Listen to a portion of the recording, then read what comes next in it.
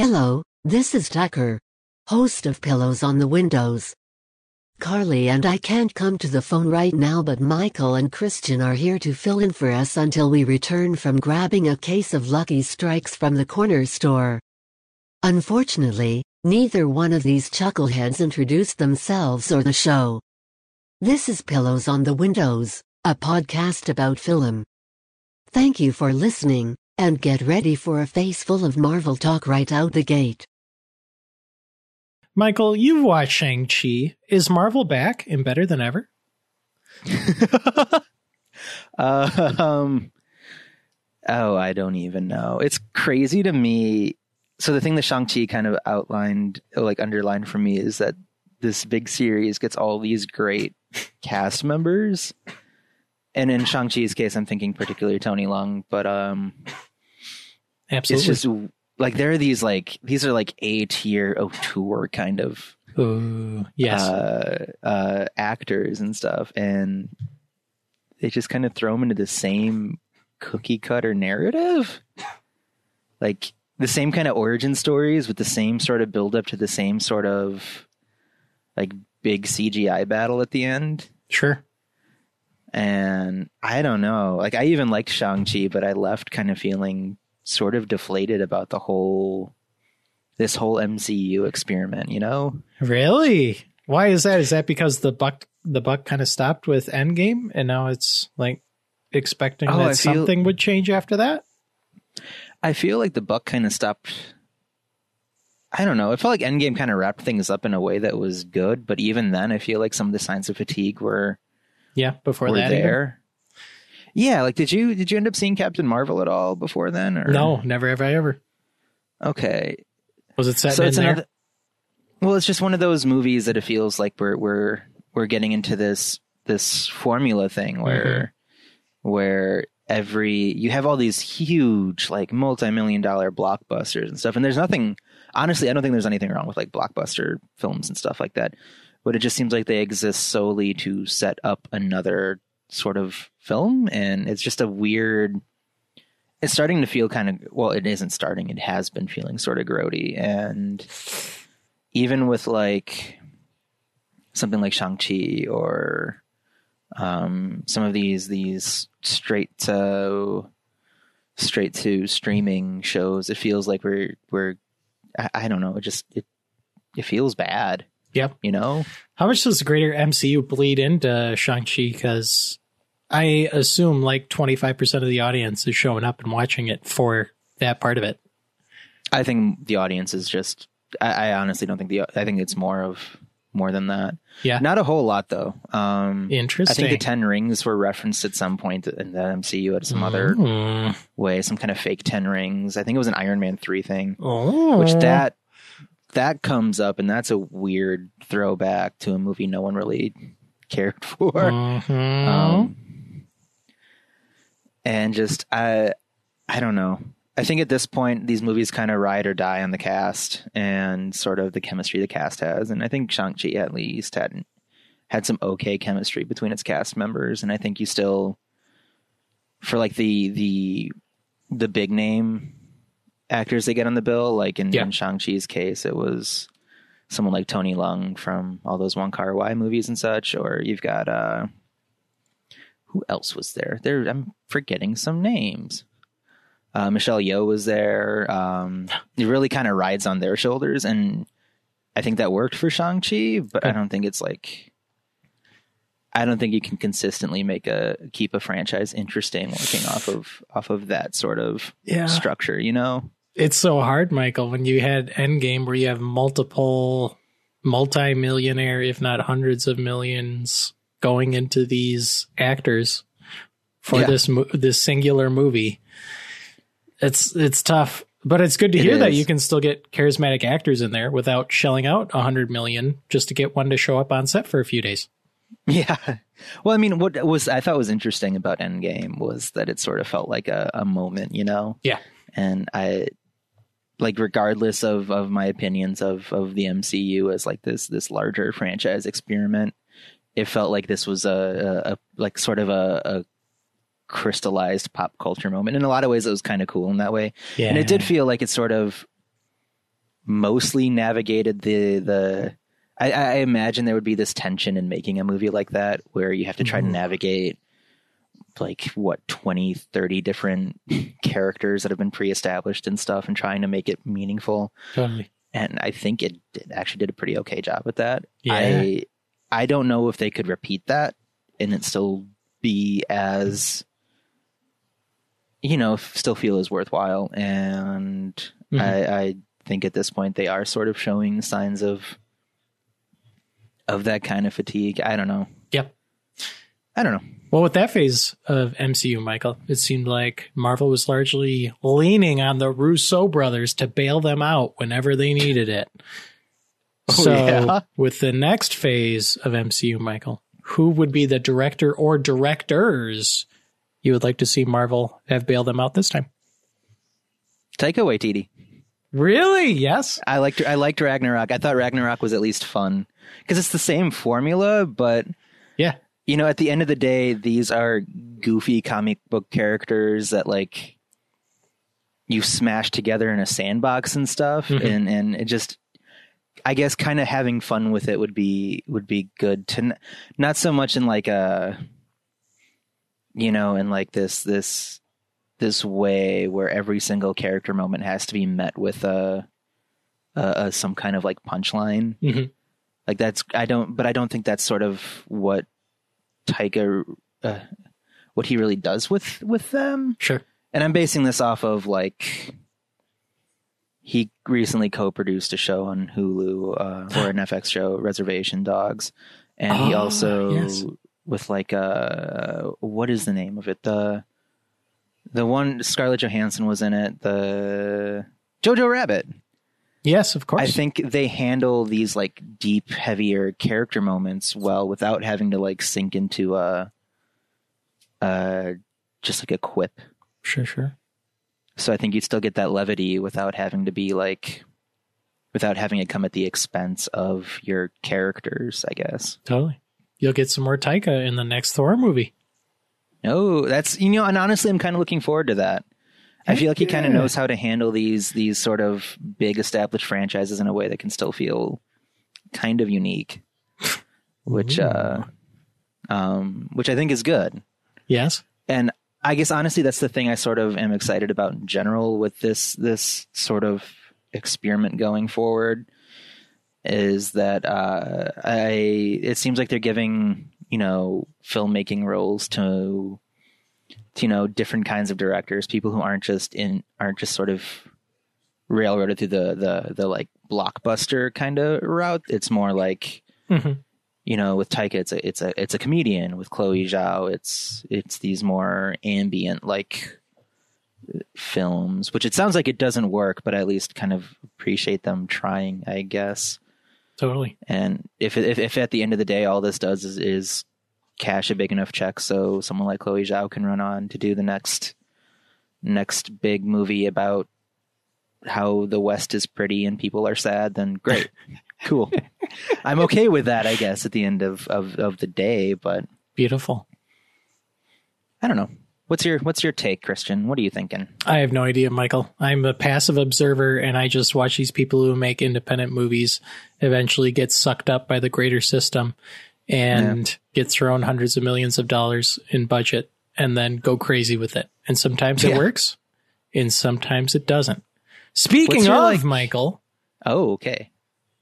I was going to ask what your favorite example of that was, but it sounds like we were going to go someplace else with this. What's my favorite example? Well, it might just be Malignant, directed by James Wan of Saw fame. But I feel like he's been sort of on that like big multi-million-dollar nonsense train for a while. He absolutely has. He's been in the Fast and Furious. He's been in Aquaman.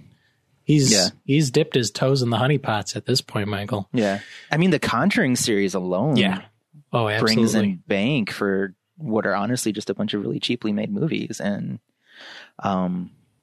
it's interesting in that Malignant feels like so many of these things kind of brought together in different ways. It's crazy. I don't know how this movie was made, Michael. What's the pitch? Yeah. How does James Wan go to someone and be like, hey, I want $40 million to make this. Here's what it is. I think he just says, "Look, I made Aquaman." Like, honestly, you can just walk into a room at this point. I think they would give James Wan kind of free reign because he's proven he can bring in money to the studios with kind of crazy ideas. Like Saw was a hit. Yeah.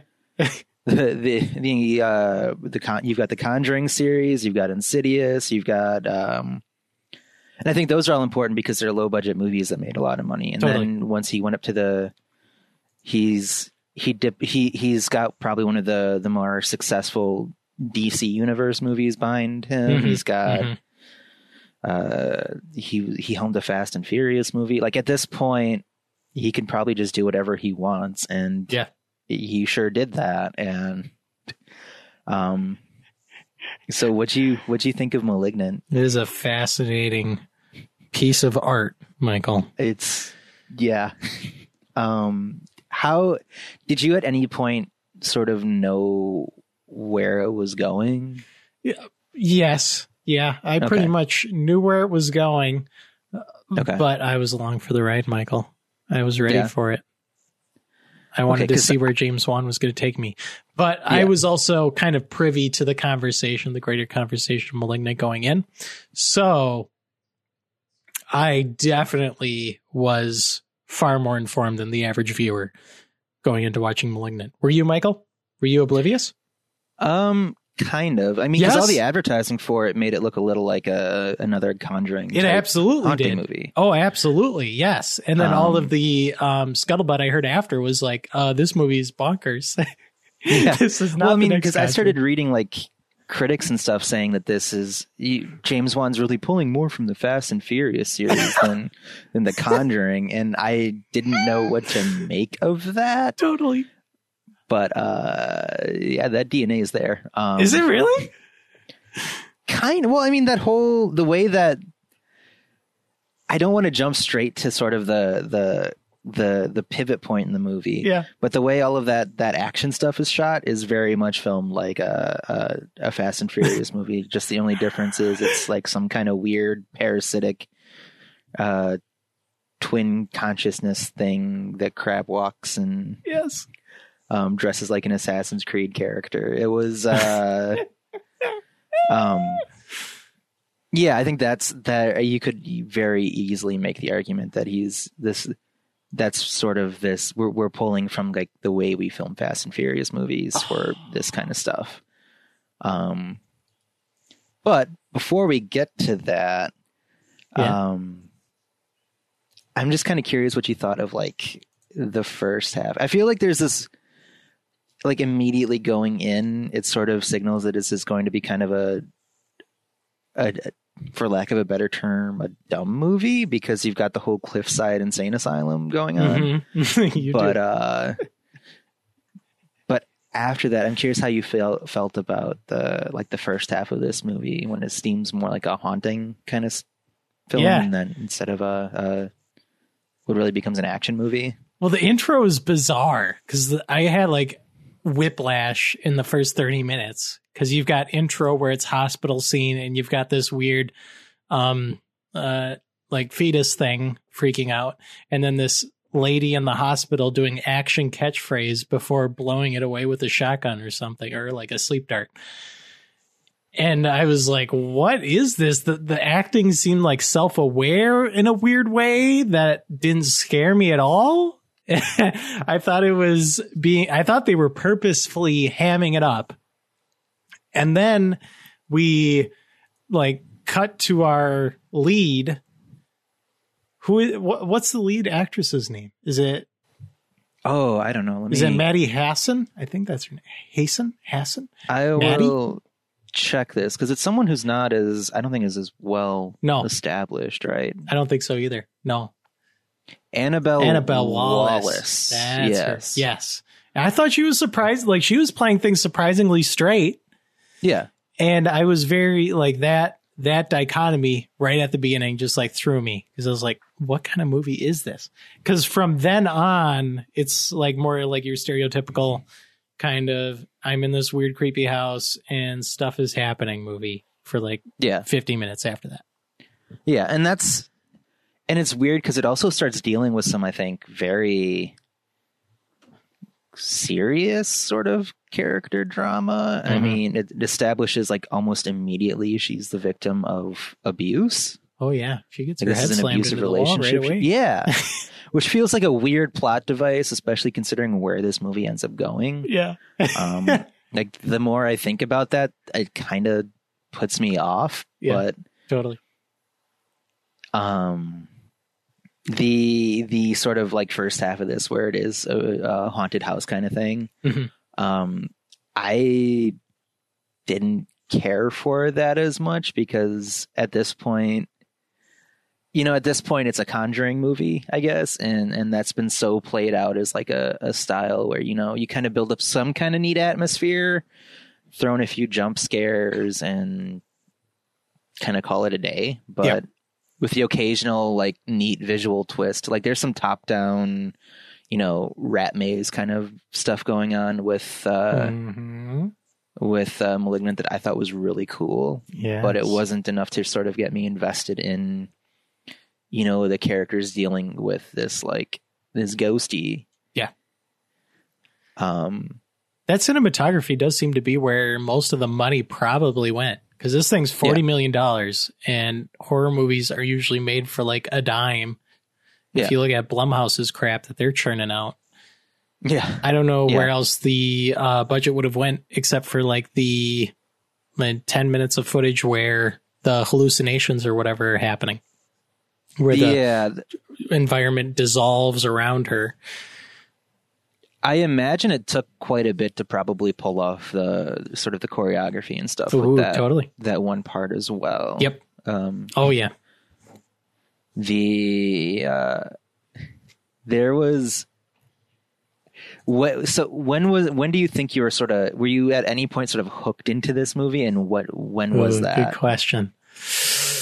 I think probably the first like chase sequence with the Malignant thing with the hair, and that thing's just like scaling the building. It's just jumping down the building. I'm like, oh my gosh, I am in this. Yes, please. Or there's the trophy sharpening, because the Malignant thing, the evil thing, grabs the trophy that the operator lady has for being good at operating on people or something, and then sharpens it and then uses it as a weapon for the rest of the movie. Yeah. Phenomenal. It's I think for me it was also probably that first chase scene too. Yeah. Because then it just kind of, that was sort of when it made sense to me when people were comparing this to Fast and Furious, or saying that this is James Wan doing some Fast and Furious stuff. Yeah. And it just becomes like a weird parkour chase with a ghost monster or something. And you've got the rookie cop who's like, I don't know. I don't get the impression he was a rookie cop, but he was kind of written like one. And it's just this really weird scene for what up until that point had been like, just sort of things going bump in the night and then killing a couple people, it's whatever. But, and then that kind of comes back again in like a crazy, big, stupid way. And I don't know. I've gone back to watch the second half of this movie twice now. Ooh. Because it's just such a weird thing. It certainly is. When she's in the prison cell and starts ripping at the back of her skull and a face comes out. And it just, and then I guess, okay, spoiler. This is, I guess, I don't know if I don't know what the rules with spoiler warnings are, but this feels like a huge spoiler warning. Do it, Michael. But yeah. Okay, so spoiler alert. We're going to be talking spoilers about Malignant from this point on. He rips open the back of her skull and the face appears. It does. And then it just becomes this insanely violent, like, sequence of events where she kills, I think, like 20 people. It's ridiculous. Or so. And it's filmed in a way that's almost comedic, but also just very, like, very visceral and stuff. And Like when she's ripping open the back of her head, there's so many spit takes of like other people being like, "Oh my God." Yeah. Phenomenal. Amazing. Fantastic. And then you've got that, once she finally breaks out, there's the huge fight scene with the sort of in the precinct's office. And, wow. it's just this crazy kinetic fight sequence. Like backflips and stuff are happening. There are long takes. Yeah. Like it very much filmed like an actual action movie and stuff. And it feels like that, except the only difference is it's this weird crab walking monster doing everything. And it also feels like it's supposed to be comedic in a lot of ways, because you've got this, especially towards the end of that, where she throws a chair across the room. She does. And knocks out one of the two detectives we're supposed to, like, we've been kind of following through this. Yep. Just it's such a weird tone shift. It's especially kind of coming into this from it sort of feels like we should have been like, okay, expect things to be kind of bonkers and campy in a way, because we've got the whole cliffside sanitarium and stuff. But it just feels weird to go from like the story of an abused woman to suddenly this very goofy sequence. It's like whiplash in a way. I think that's a great way to sort of describe it. Absolutely. I noticed that in a lot of video games I play too, where it, like, in a vacuum, if I just went on YouTube and just watched that clip, I would be like, whoa, that's insane. But when I watch an hour and 10 minutes of a movie that's for the most part pretty straight laced up until that point, and then see that, the reaction that I feel is significantly different in a very cathartic and very entertaining way. So that I had a big old smile on my face for like the last 20 minutes. Yeah. Do you think it would have landed the same way though if we didn't have about, like an hour of a more, this kind of blend of like horror movie drama and crime drama and stuff sort of leading up to this point where things were sort of played kind of straight laced, or as straight laced as these movies typically are? Yeah. For me, it wouldn't have. What about you, Michael? I was thinking about it, and I don't think it would have either. I mean, if I went into this movie sort of expecting Fast and the Furious shenanigans, I would have been primed for that kind of thing. It wouldn't have been as shocking, and sort of I think the surprise kind of helped it be more, helped it be make it like a nicer. Sort of the shock was part of the fun, I guess. Yeah, kind of like a roller coaster drop. Absolutely. In a way, and which isn't to say anything about the actual quality of that sequence, because I think it's all really well done too. Especially the fight within the police station itself. It's so much of that is actually just like a genuinely well put together action sequence. But I don't think it would have been as effective to just kind of run straight into these moments. I think it's more fun having these kinds of tone shifts.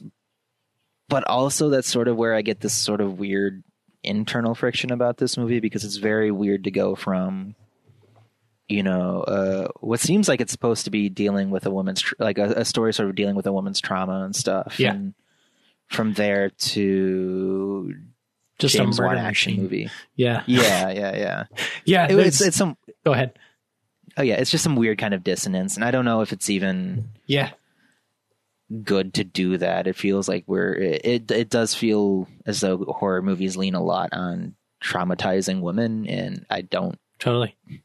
And it's starting to bother me a little more the more I see it. But at the same time, and I think that should be held against Malignant. But at the same time, I kind of love the sort of jarring tone shifts. The reveal of the parasitic monster when it was still young was also so good. Just like an amazing bit of body horror. Yeah. Because it's just got like these little T-Rex arms. It and does. Like, it's so good.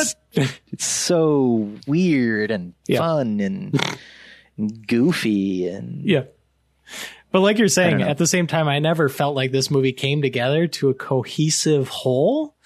There was like, there's a revelation towards the end, you know, what the monster actually is, who's killing all these people. But I didn't feel like the seeds that they planted were significant enough, or they didn't gel well enough together where they pointed towards that revelation, to where like the first kill we see is the main lady's husband. And the main lady sees a thing kill her husband. Oh, no, she doesn't see it kill her husband. She sees it after the fact, and she thinks it's chasing her. And in the grand scheme of the movie, that doesn't really make sense, because the bad guy is her. She's the bad guy, but she's seeing it chase her. But that, I assume, is just in her brain and what the thing wants her to think, what her conjoined twin wants her to think. And then you get a little wishy-washy there, where I felt like they could have brought it all around and brought it all together in a way that would have fit better, given the revelation that we eventually come to. You know, you want to sit down with the family, watch Malignant again next Halloween, and be like, oh, I see you guys planting that seed there.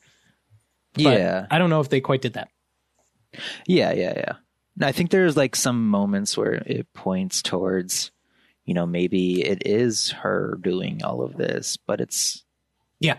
Yep. And I think they do sort of explain it away as like I don't remember the name of the freaking monster in her head. I don't either, but it's funny, whatever it is. It is... Here, I'm going to look it up because I've got this open right now. Yes. But, Gabriel. Oh, yeah, it's Gabriel.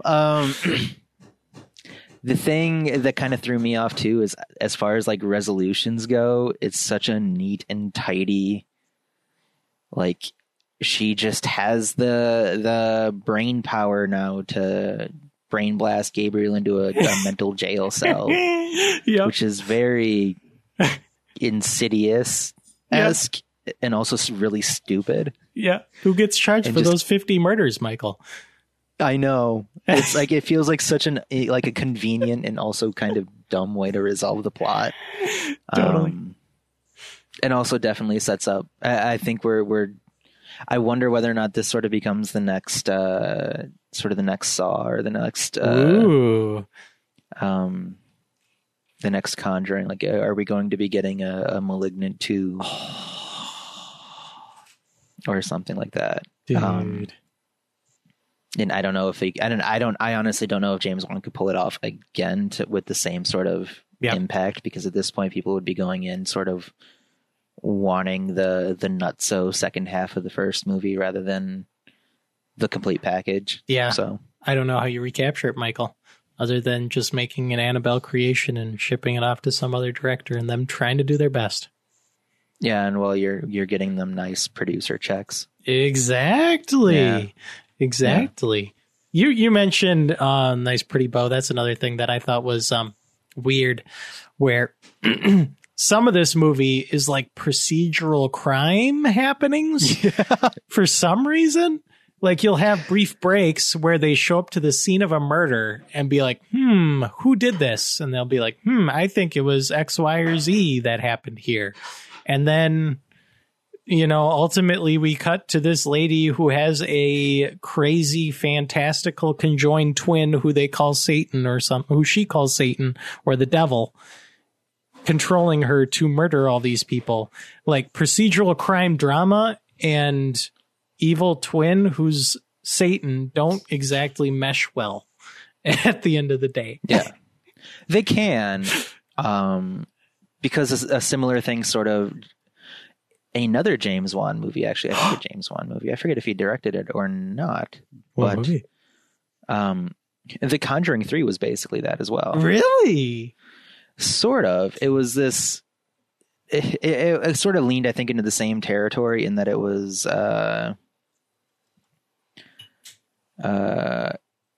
it was not directed by... Okay, it was not directed by James Wan. It was written by James Wan, but it sort of leaned into this like blend of supernatural happenings and procedural crime drama. And there it actually, I think, worked better. Fascinating. It meshed in a way that at least felt cohesive. Yes. Because basically the concept is there's this murder. The guy who does it says he was possessed. Ed and Lorraine Warren, who are these real life ghost hunters that are portrayed in these in the Conjuring series. Yes. Try to prove that the devil made him do it. And it's just this really goofy, like, they do stuff that detectives would do, but it always has this angle of like ghosties or possession or seances and stuff, and they're looking for evidence of the haunting. And Ooh. but it just works out as like a detective, a really kind of corny B-movie style detective movie, but a detective movie. Interesting. And was actually, I actually kind of really enjoyed it too, for what that is worth. What? Michael liked the Conjuring movie? That was a sequel? Like no, because I like ghost stories in general, but I was kind of I never really got into the Conjuring series as a whole, because it's also, it all plays by this sort of same structure and formula, and basically is just like a there's a haunted house, there's some cool atmosphere stuff happening, but leans a little into jump scares, and sure. And by the end, there's some kind of intervention by Ghostbusters who do a seance or an exorcism or something, and then they tie it up with a neat bow, and that's the end. You like ghost shows at all, Michael? You got a favorite ghost show? I do watch ghost shows. Liking is a strong word. Yeah. I think they're fun. I just think it's kind of like this fun thing where, because I'm not necessarily the kind of person who really believes in the things they're talking about, but it's really fun the way they sort of frame this in some kind of holy battle between good and evil, and they're making up weird pseudoscience things to explain away. I don't know. They have like boxes, and they're like talking to ghosts, and they get these weird like one note things that are like, oh my god, it's a laughter. Oh my god, it said kill. And it's just really corny and fun. Absolutely. Like it's really entertaining. I don't know. But as far as like the Conjuring series goes with that stuff, it's really drawing it out the way they do makes it a little more boring. The way it's sort of handled is really boring. So when they took that and made it into a procedural crime drama, I actually thought it was sort of novel in a way, and I had a lot more fun with it. Oh. And it just made for a more coherent movie. So, dude, I don't know. I'll have to put the Conjuring 3 on the old watch list. It's not high art. No, don't go into this thinking it'll change your world. But like, I enjoyed it more than the Conjuring 1 and 2. So, oh wow, or like anything else in that series. So, dude, with how much they've desecrated the Conjuring sacred name, if you get something better than halfway decent out of it, I'd consider it worth it. Okay. Do you dabble at all in horror movies, Christian? Very little, Michael. I'm not good with horror movies. I'm not good with them. Okay. Are you good with them? What's the way? What's the way to get used to them? Shock therapy? Yeah, shock therapy. Honestly, kind of shock therapy. Like I hated horror movies as a kid. I couldn't watch them. Or at least I thought I couldn't watch them. I hated them as a concept. And then I sat down and had to watch one day that was like I don't know. I forget what the concept was. There was like a day that it was like a remake of a Korean movie. It was like, in a way, it was kind of prestige horror-ish, where like it wasn't actually a ghost, but it was sort of a metaphor for trauma about this main character's sister or something. Of course. It wasn't scary, and it was also really dumb. Oh. So at that point, I kind of opened the door to it, and then there was a night where I sat down and just with a couple of friends and just watched a bunch of movies that were supposedly really scary. Really? And they weren't really, like, it was the first Paranormal Activity and then The Strangers. And the first Paranormal Activity I actually thought was pretty good because it was able to sort of, it didn't show its hands immediately, I thought. It sort of built up on things, and I liked that a lot. obviously once you do that once, you can't do it again. So the franchise as a whole sort of fell apart from there for me. But like that first movie worked and I liked it and I was actually kind of frightened by it. And I think at that point it was like, okay, I can take these movies and also most of them are really bad. And after that, I was kind of okay with it all. Also, very rarely are they actually scary. Ooh. There's like one or two that I think can still kind of like unnerve me, but otherwise they're mostly just really dumb. Really? Which is sort of what's nice about them. Like, there's just like a sort of pastiche to them that's kind of fun. A sort of like just a sort of expectation with horror movies. It's kind of fun, you know? Sure, I'd buy it. Like, or I guess like a sort of like you're not going in usually you're not going in expecting to be like you're just kind of going in expecting to deal with a bunch of genre tropes and stuff. And in that way, it can be kind of fun the same way like watching old film noir movies can be kind of fun. And stuff. And the way they sort of handle the same like visual language can be sort of enjoyable, I guess. So. That's sweet of you, Michael. A nice eulogy to the horror genre. I try. Well, hey, I don't know. You mentioned prestige horror. Speaking of prestige, would you say Ridley Scott still has some prestige left? This was a nice transition. I think, actually, yes. I do. Really? And I do. Are you a man who's seen Alien Covenant?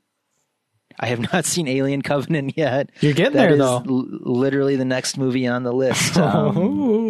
Because, yes, there's going to be another episode of this podcast somewhere where Tucker Carly and I talk about the Alien series and try to rank the Alien series. I'm excited. And Covenant is last on that list, and it is very bizarre to me that Ridley Scott is playing with the Alien franchise again. But that's so bizarre. I mentally, I guess, as an outsider, it seems like Ridley Scott seems to have an early career and a later career, and those don't necessarily seem to be consistent with each other. I don't think he's just in general, I don't think he has a consistent career. Yeah.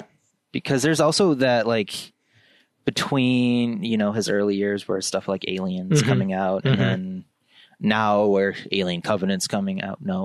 But also stuff like The Last Duel comes out and this other big drama about was the Gucci family or something. What's his next movie? He had 2 movies come out this year. The Last Duel. Did he really? Which we watched and we were going to talk about, but also he had another movie The House this of year? Gucci.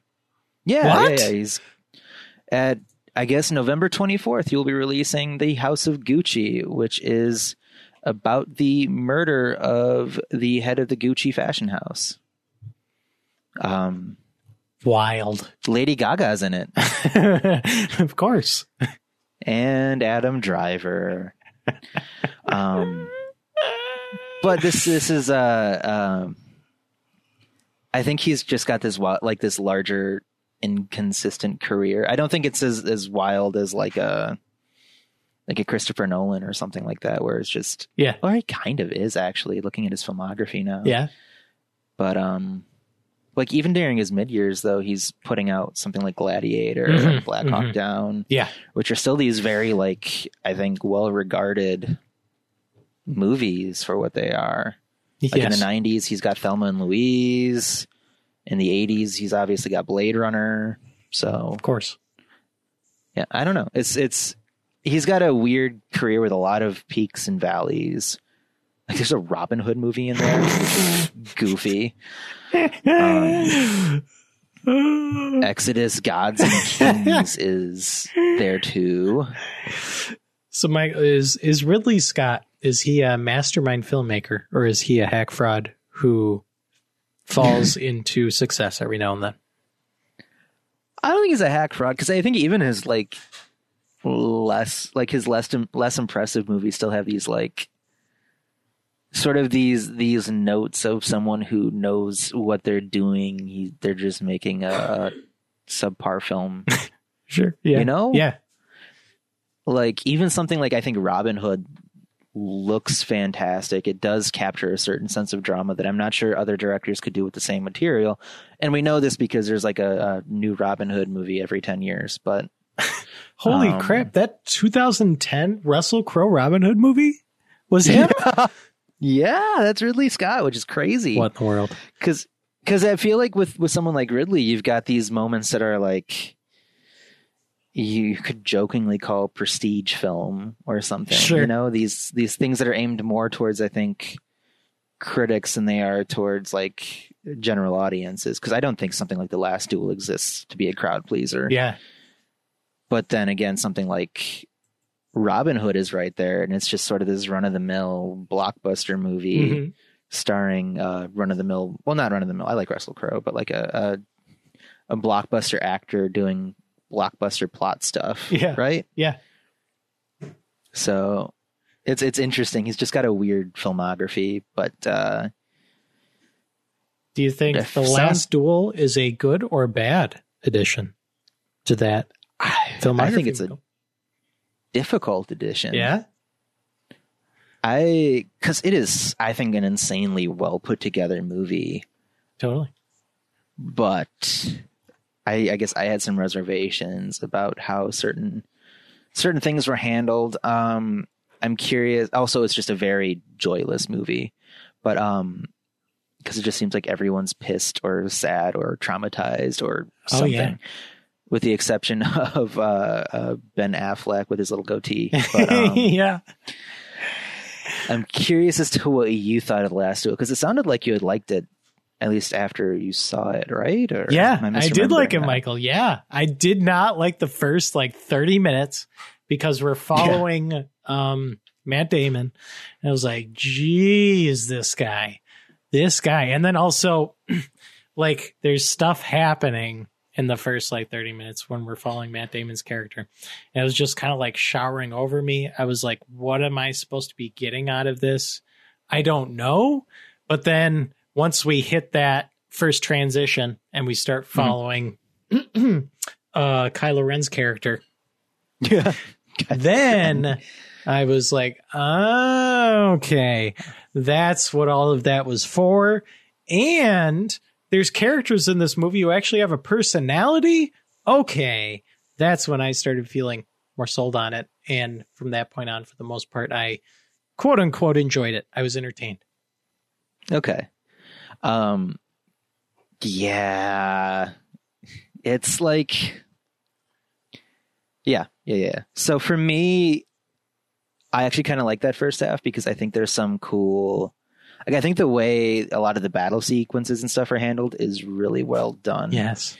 And I also think the way they sort of establish, you know, both this is like a Rashomon type film, and then as told by Matt Damon's character, where he sort of aggrandizes things as like the victim. I'm the victim here, and I'm an honorable man, and my wife loves me, and everything is grand except for this freaking Adam Driver guy being a dink or whatever. And of course, I think once it sort of clicked to me that it's like, okay, yeah, this is him embellishing the story so he looks like the kind-hearted victim. And even then, though, it also sort of lets it slip that this guy is just kind of a boring, yeah, I would say dirtbag, a boring kind of dirtbag in a way. Yeah, because he's got these sort of like entitlement senses that he's got going on. It's like, I should be the captain of the castle or something, and I should do this, and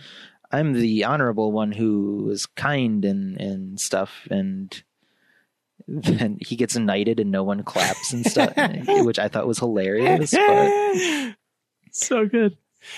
Like, they build it up that he's not a likable guy, and then they switch over to Adam Driver, who's not likable, but for a totally different reason, and he's best friends with Ben Affleck in a little blonde goatee, and I don't know. I like, at that point, it's kind of like, yeah, because like you said, it becomes a story with actual characters. Yeah. And, but there are some moments that I had a harder time with. Oh, totally. This, not once, but twice, there are two very graphic rape sequences. Yeah, there are. And it's weird to me that it just felt like it was. So this is what I sort of struggled with. I wasn't sure if it was needed, because in some ways I think it lets you empathize with the woman, Jodie Comer's character, Margaret. Yep. Yeah, Marguerite. It lets you empathize with her, but at the same time, we're like watching her be very physically and emotionally traumatized in a way that I think would actually be that I had a harder time watching, and in a way that I think could be very, even triggering for people. Like it's very blunt what it is, and very graphic in a way. And he doesn't, and Ridley shows it twice. He does, because when we get Marguerite's story, it's back, only it's even more graphic and more kind of terrible. Yeah. And it was already pretty bad the first time around. Yeah. And I wasn't sure, like at that point it was like, I don't know why we're going through this again, other than to make the audience uncomfortable. And I don't know if that was the right thing to do. It just felt kind of weird, because in some way I think it empathizes with the character, but in another way I feel like it can be traumatizing for an audience in a way, and at the same time also feels sort of exploitative. Sure. Kind of like a cheap writing ploy, or a cheap like cranking up how terrible it is. Yeah. So you, as the audience, kind of have no choice but to like feel a certain way. Yeah.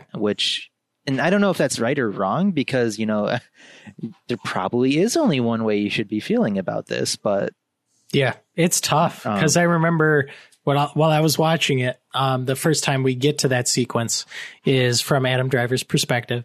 And then he basically corners her into a bedroom, and then he slams a door behind him before committing this disgusting thing that he's about to do.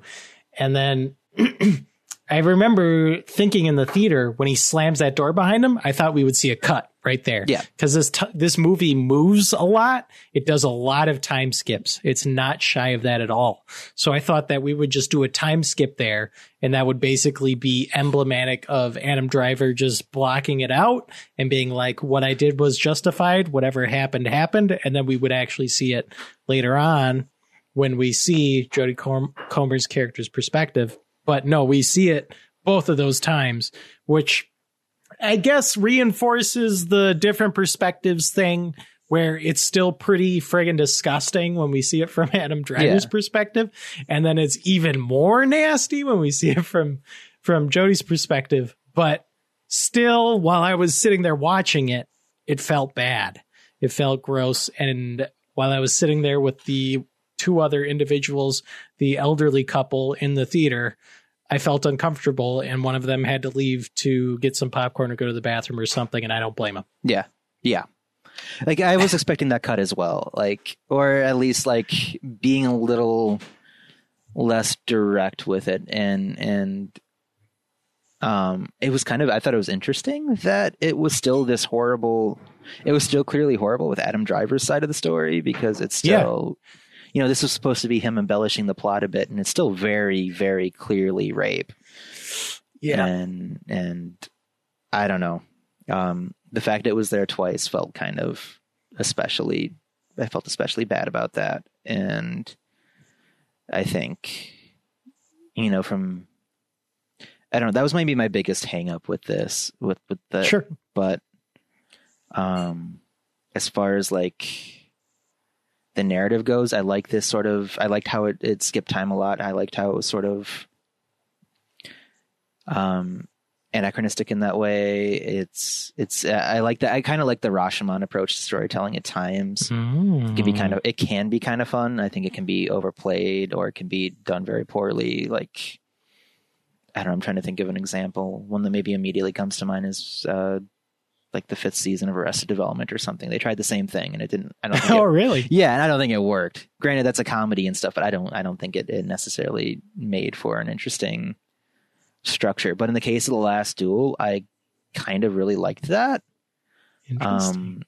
Have you seen Rashomon, Michael? I have, yes. You're a seasoned veteran of Rashomon? I have dabbled in the Rashomons from time to time.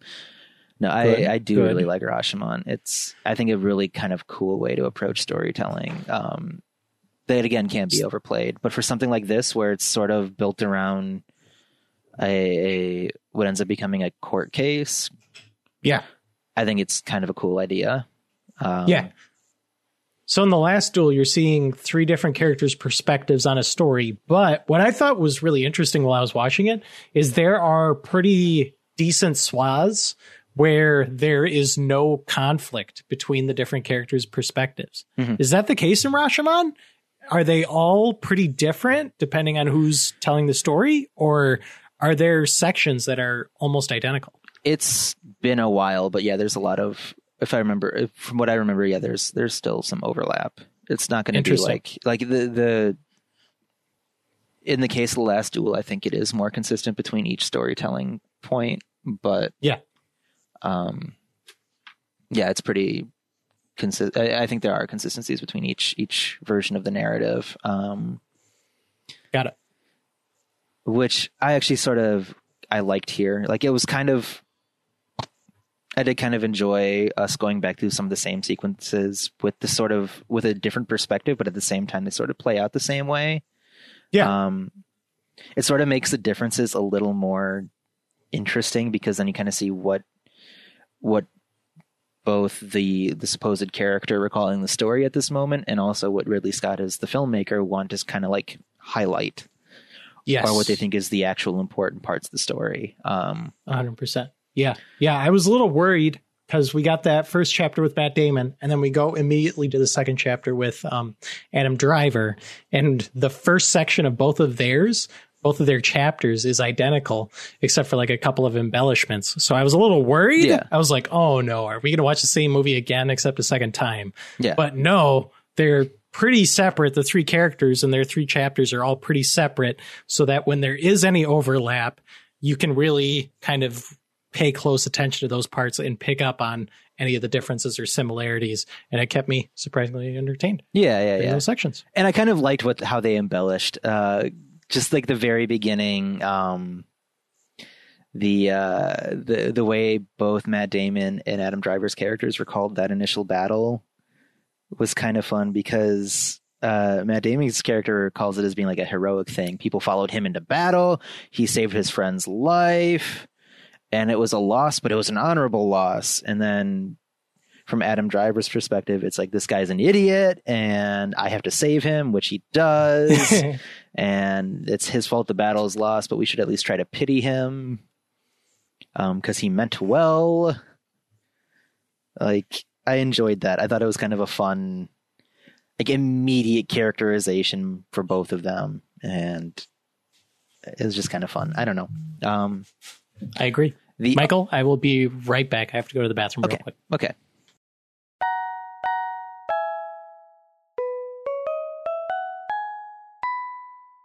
Okay, so to kind of wrap up Last Duel, though, the duel itself, I thought was very good. Yeah. Just like as far as like an exercise of like building up tension and then playing off of that tension. Yes. Because they don't telegraph who will actually win in this thing. And there are a couple of moments where it could go either way. And they sort of build up the stakes as far as like what it could mean for Marguerite's character, for Marguerite, sort of the ending of her story.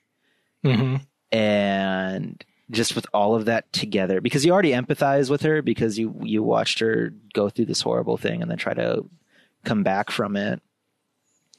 And suddenly they put her life is sort of on the line as well. And then you have just this very like visceral back and forth between Matt Damon and Adam Driver's characters. And it's just so well filmed.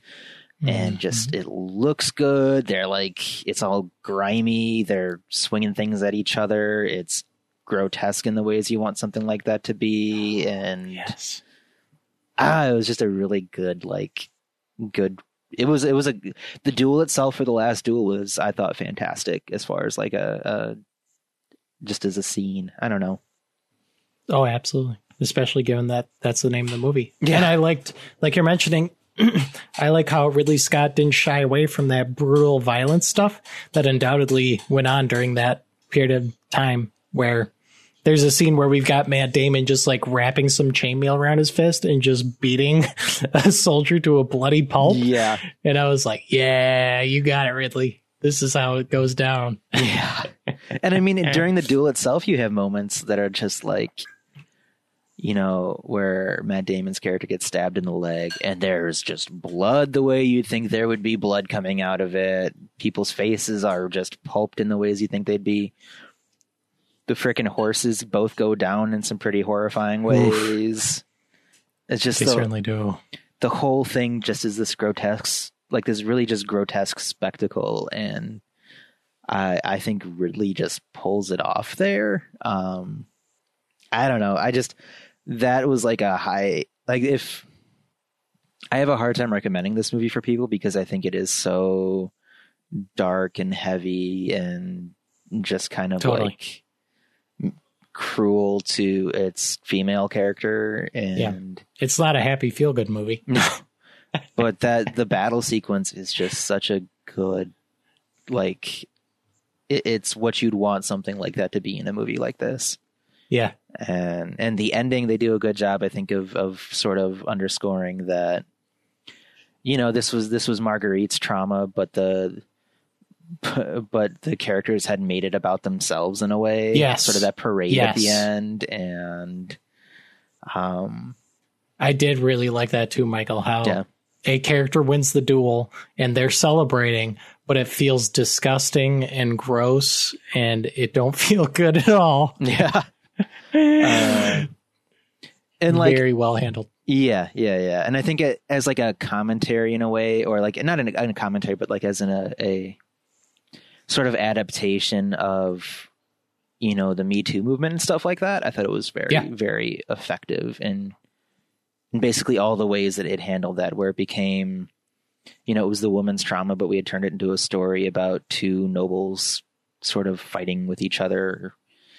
Yeah. And like, I thought that was all just really effective. I don't know. I did like The Last Duel. I just have it would be a hard movie for me to recommend to people. Just because of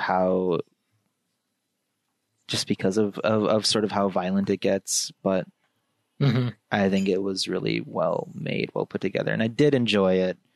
It's just this really joyless thing, you know? Oh, totally. Were there other people in the theater when you went, Michael? Yeah, a couple. Actually, it was not a full theater, but it was maybe the biggest crowd I've seen since COVID in a movie theater. Really? Yeah. That's impressive, coming from the movie that spawned headlines like Halloween Kills does so at the box office, but The Last Duel fizzles. Okay, yeah, but at the same time, I think we have to take into account that the most people since COVID is not a big number. Yeah. I'm talking like maybe... I went with my significant other and there was maybe 4 or 5 other parties in the movie theater. Okay, sure. Sure. I wondered how much of it was maybe overflow from a sold out Dune showing or something, but yeah, I don't know. It's not a short movie though. It's like what, 2.5 hours or something like that. No, it's a pretty hefty film. Yeah. It goes on for quite a bit. Yeah. Have you seen The Revenant, Michael, starring the Academy Award winning Leonardo DiCaprio? Yes, I did. Yeah. The very, very end of The Last Duel. There's one final scene, but the scene right before that, it ends with a character breathing in and out, exactly how The Revenant ends. Yeah, really?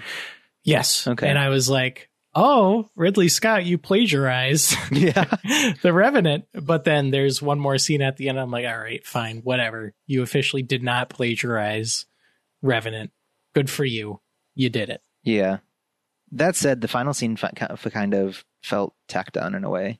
It did. Absolutely. It felt like it was trying to give this thing a happy ending that... Yes. I don't know. That would make the 2 other elderly people who we attended the movie with in the theater go, oh, that was cute. Yeah. And I don't know if it was... I don't think it was needed. It felt kind of cheap. No. And it was kind of... Totally. Especially since it feels like the real closure came with the text afterwards, where it was like, this character runs off into the Crusades and dies. Yeah, dies like 5 years later or something. Yeah, so that's it. Which felt like great. The actual closure, and so I don't know. But yeah, so The Last Duel. Worth braving the COVID theaters to see, Michael? I'm vaccinated, and I don't believe this theater had a vaccination requirement. Another one that I go to does have a vaccination requirement. Oh, really? Yeah, no way. Yeah. Do they vet that? Do they have cards for you guys?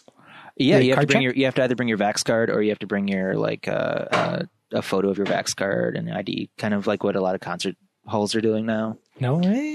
And prove that that you've got your shot, or you've got your test in the past 72 hours or something, so that you're not like walking in with a. So at least the presumption is you're not walking in as like a time bomb or something, that you're not turning the movie theater into a petri dish. So interesting. Did you have to do this to witness the cinematic event of the century, aka the new Lord of the Rings, aka the new Star Wars Dune? I was wondering where we were going to go with that. I was like, there could be like 5 different movies you're talking about here. Dune and Dune. Yeah, no, I did have to. That was so when we went to see Dune. Yes, that was sort of the requirement. It was a Vax only theater. Interesting. Which. We were also the only ones there, but it was like Sunday afternoon in a small town theater. It's not like you would expect things to fill out. But that was also the only time I think I've ever been in a situation where, we were the only ones in a movie theater. Really? Kind of a weird feeling. What was it like? Was it empowering? Was it weird? I felt kind of guilty. Did you? Yeah, because it's like, you pay to get in and stuff, and then there's this full movie theater here. There's like 20, 30, 40 rows of seats or whatever. And they have to treat it like people are, again, an audience is here seeing this thing. Yeah. But it's just 2 people. And it feels so bizarre. Yeah. I don't know. It sounds like you're in a lot of thinly viewed films. Is it sort of... Just how do you feel about those kinds of things? I don't know. It is weird. Yeah, I've been to a couple where I've been the only one, or me and the party that I've been with have been the only people there. And I guess at the first time that was the case, I think it was probably similar to you, where it felt weird and uncomfortable that all of this was happening just for me. And then it made me kind of wonder if they even played the movie if there was no one in the theater. And my assumption is that they probably would. Yeah. At least at the theater in my neck of the woods, they would probably just show it and then still have the staff walk up and down the aisle and make sure no one's recording it. And then probably still have the janitors come through and sweep up, if there's any popcorn or garbage or anything. Yeah. So after that point, I guess I just considered it a bonus if I didn't have to worry about someone burping or sneezing. Yeah. During a moment that I was particularly invested in for whatever reason, or I could burp and sneeze whenever I pleased. Yeah, it's more the latter for me. Exactly. But it felt kind of weird. I think they do show it anyway, because you never know if you're going to get like stragglers coming through or, and I don't know what the agreements with the studios are. I wonder if that's like we have to have this many times where we show it, or this many, no matter what, we have to do this kind of thing. So I imagine they still show it. So I really shouldn't feel bad. But at the same time, it was like, it just felt kind of bizarre, Yeah, it has to feel weird watching a $165 million movie by yourself in a theater. Yeah. So speaking of our cinematic event of this summer, the Star Wars Redux, the new Lord of the Rings. Am I missing anything? I feel like that was. What did you think of Dune? What did you think of Dune? I think of Dune. I was not exposed to any Dune stuff prior to this movie. Okay. All I was aware of was something with sand and something with worms. Yeah. And going in with that outlook and perspective, I enjoyed it. Okay. What did you think, Michael? What's your perspective? What angle did you attack Dune from? My only knowledge of Dune before coming in was that it was supposedly this unadaptable thing. Yes. Because David Lynch did it and failed, and there was the attempt in the 70s that also fell on its face. And did that happen? Was that a series or a show or a movie? It was a why am I blanking on their name? It was like an acclaimed art house director. Really? Back in the 1970s, who had attempted it and just couldn't make the movie. Oh, wow. And then there was a David Lynch made one in the 80s that was apparently terrible. Yeah. To the point that it almost derailed his career. Oh, wow. And then there was like a BBC series or something that apparently wasn't bad, but okay. It's notoriously a hard book to adapt. Yeah, they've been trying for a while. Yeah, because especially in the 70s, I think... No, it wasn't the 70s so much. I think especially in like the 80s, I think they wanted to because they could... this was maybe the most direct book you could try to adapt if you wanted to capture sort of the same energy that Star Wars had and stuff. Sure, yeah. But it's and the reason is because there's so much like world building, there's so much exposition, there's so many things happening in this movie that you need to be able to establish that there's like weird space witches and indigenous people who are always high on spice with blue eyes who Yes. are not so subtly metaphors for like people living within the Middle East. There's a lot of language stuff they throw around that are very much words that are used in Arabic. And Really? yeah, stuff like one of the ones that stood out to me was the word Mahdi that they use, and I'm probably not pronouncing it totally correctly, but basically it's the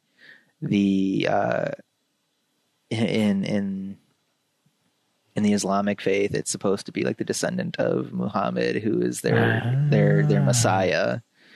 Like they're throwing around words like this consistently, but then there's also this like palace intrigue you have to understand with dueling houses. How Arrakis plays into all of that and what all of this means and just there's a lot of exposition there you have to be able to deal with while still being able to put together a coherent movie.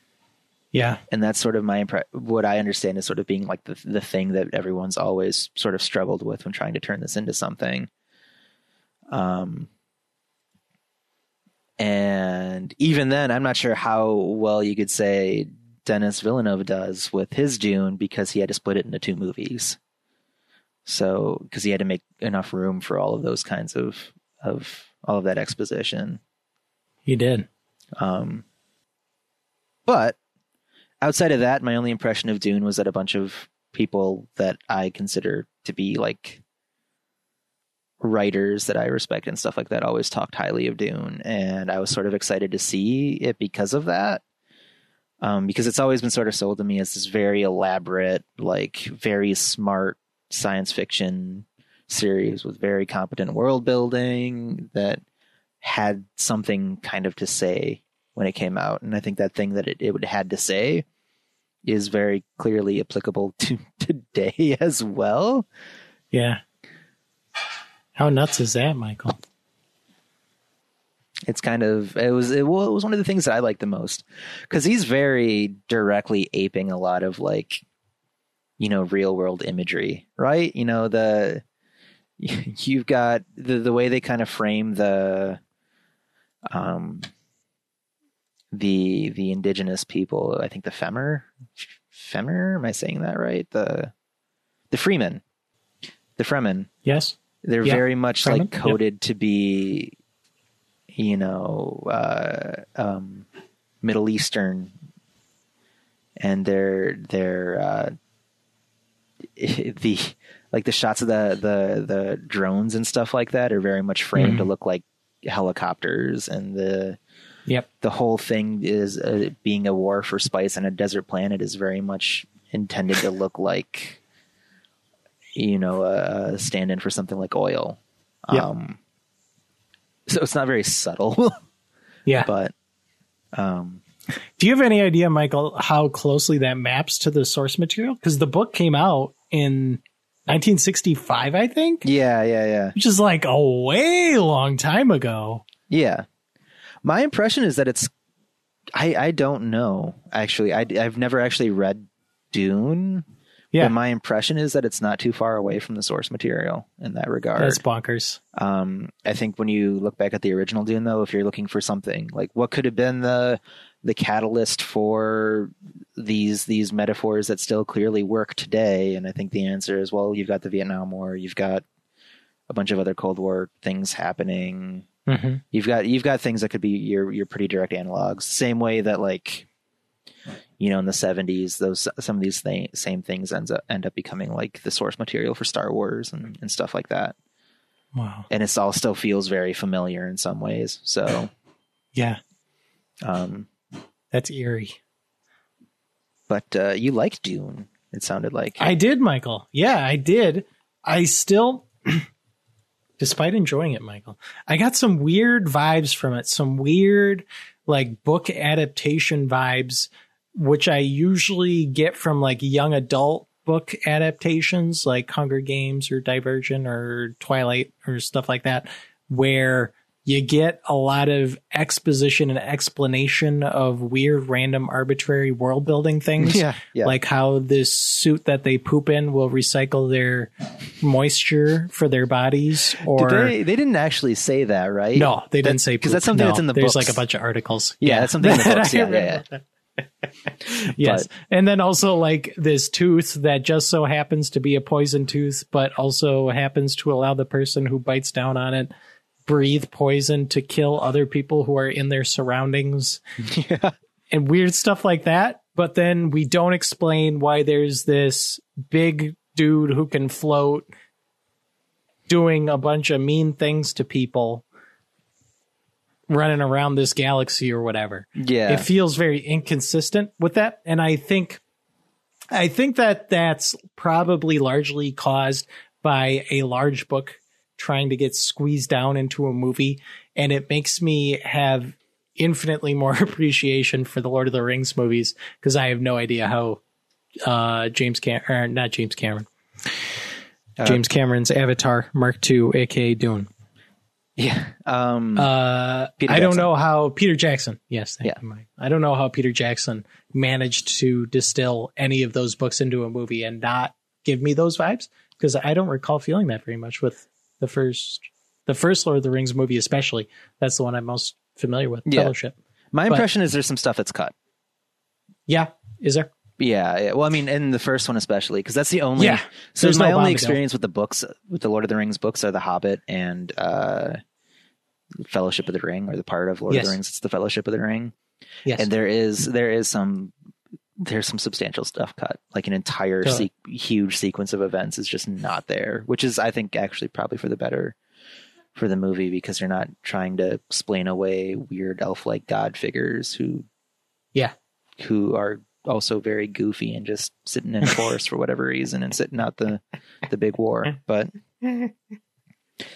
I think,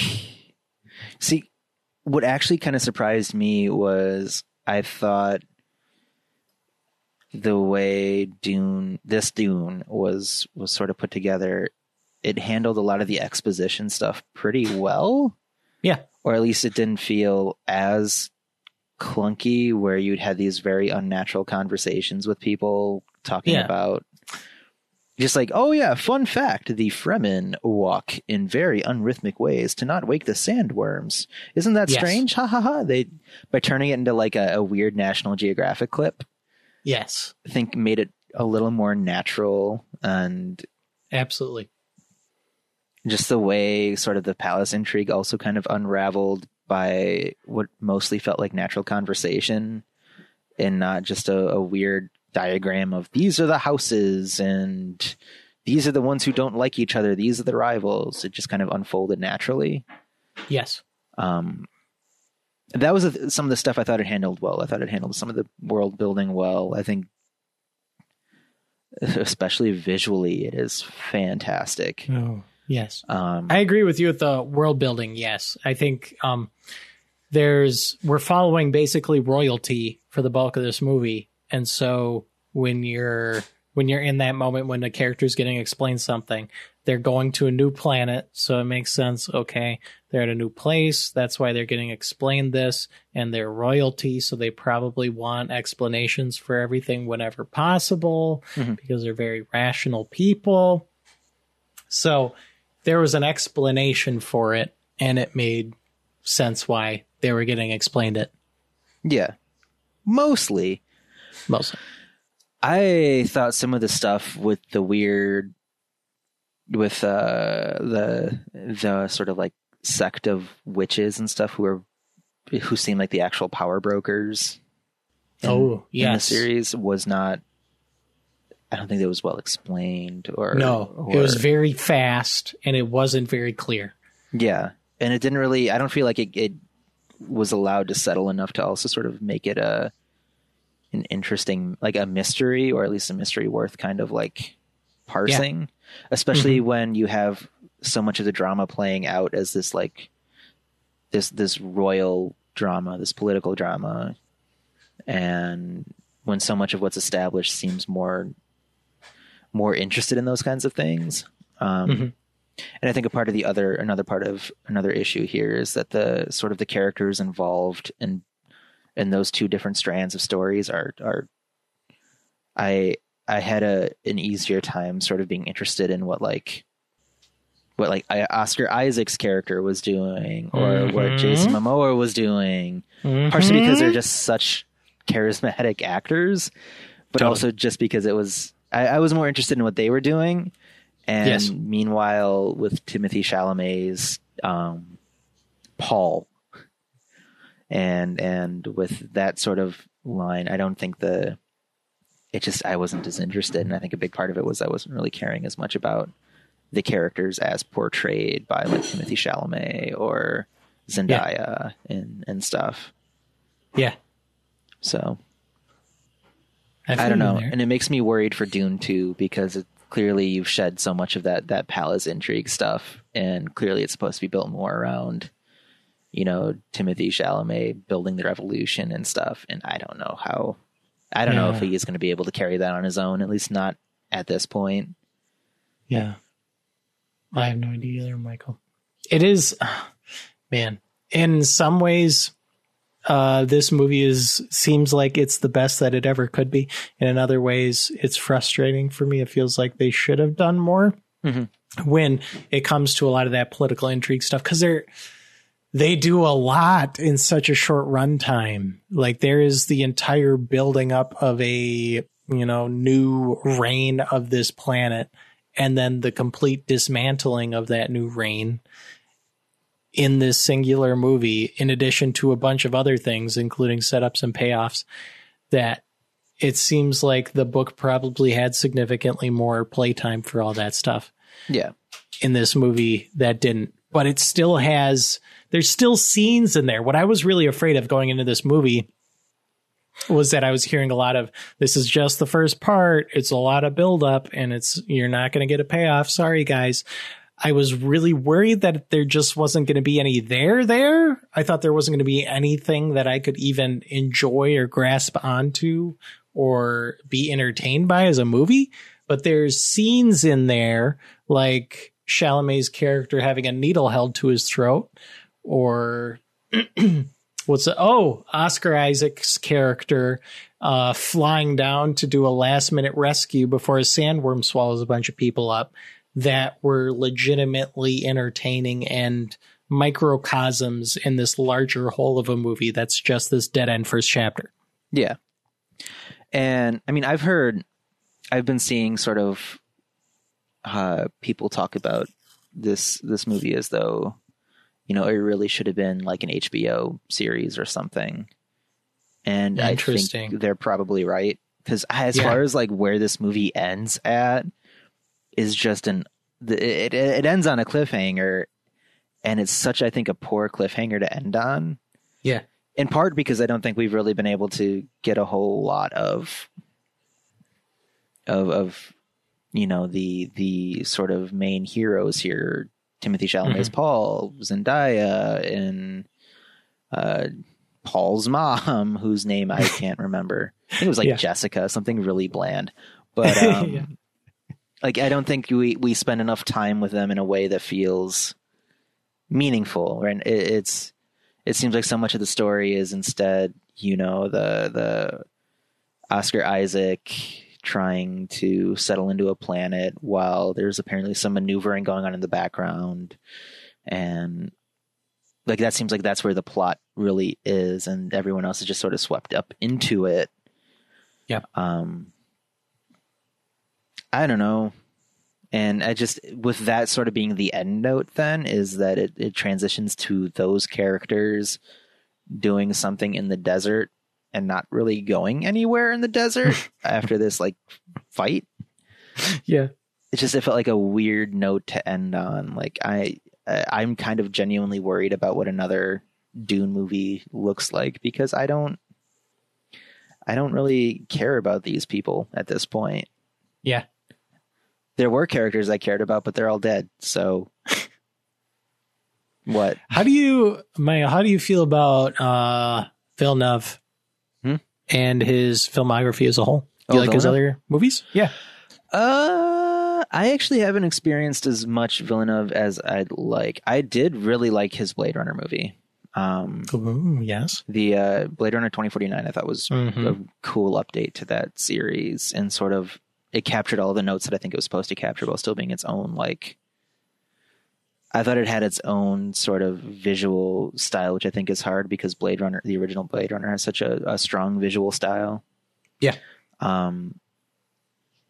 Sicario I've seen, and I like Sicario enough, I guess. I think it's sort of not the greatest movie in the world. Some of the actual plot itself sort of falls over itself, I think, a couple of times, but as far as like an exercise in building large, beautiful, sweeping landscapes and visuals and things like that, which I understand to be sort of Villeneuve's strong suit. I think Sicario kind of captures that as well. Yeah. But those are the only two Villeneuve movies I've seen. Interesting. I've been told I should watch Arrival, but I've just never gotten around to it. Yeah. Because Arrival is his own original thing, or is that based on a short story or something? I think it's based on a short story. Yeah, I think that's right. It's interesting knowing that he did 2049, which is like an unenviable task, which is finding a way to follow up Blade Runner somehow. Yeah. It seems like he found a way that was mostly well received. And in Dune, yeah, go ahead. What you got? Interesting. It was well received, but it was a box office disaster. Was it really? Yeah. I did not know this. Like, he was, the way that people sort of talked about it in the aftermath was like, it's amazing Villeneuve got a chance to make another big sci-fi movie, because just Blade Runner 2049 did not do good. Really? Despite having Harrison Ford all over the marketing material? I know.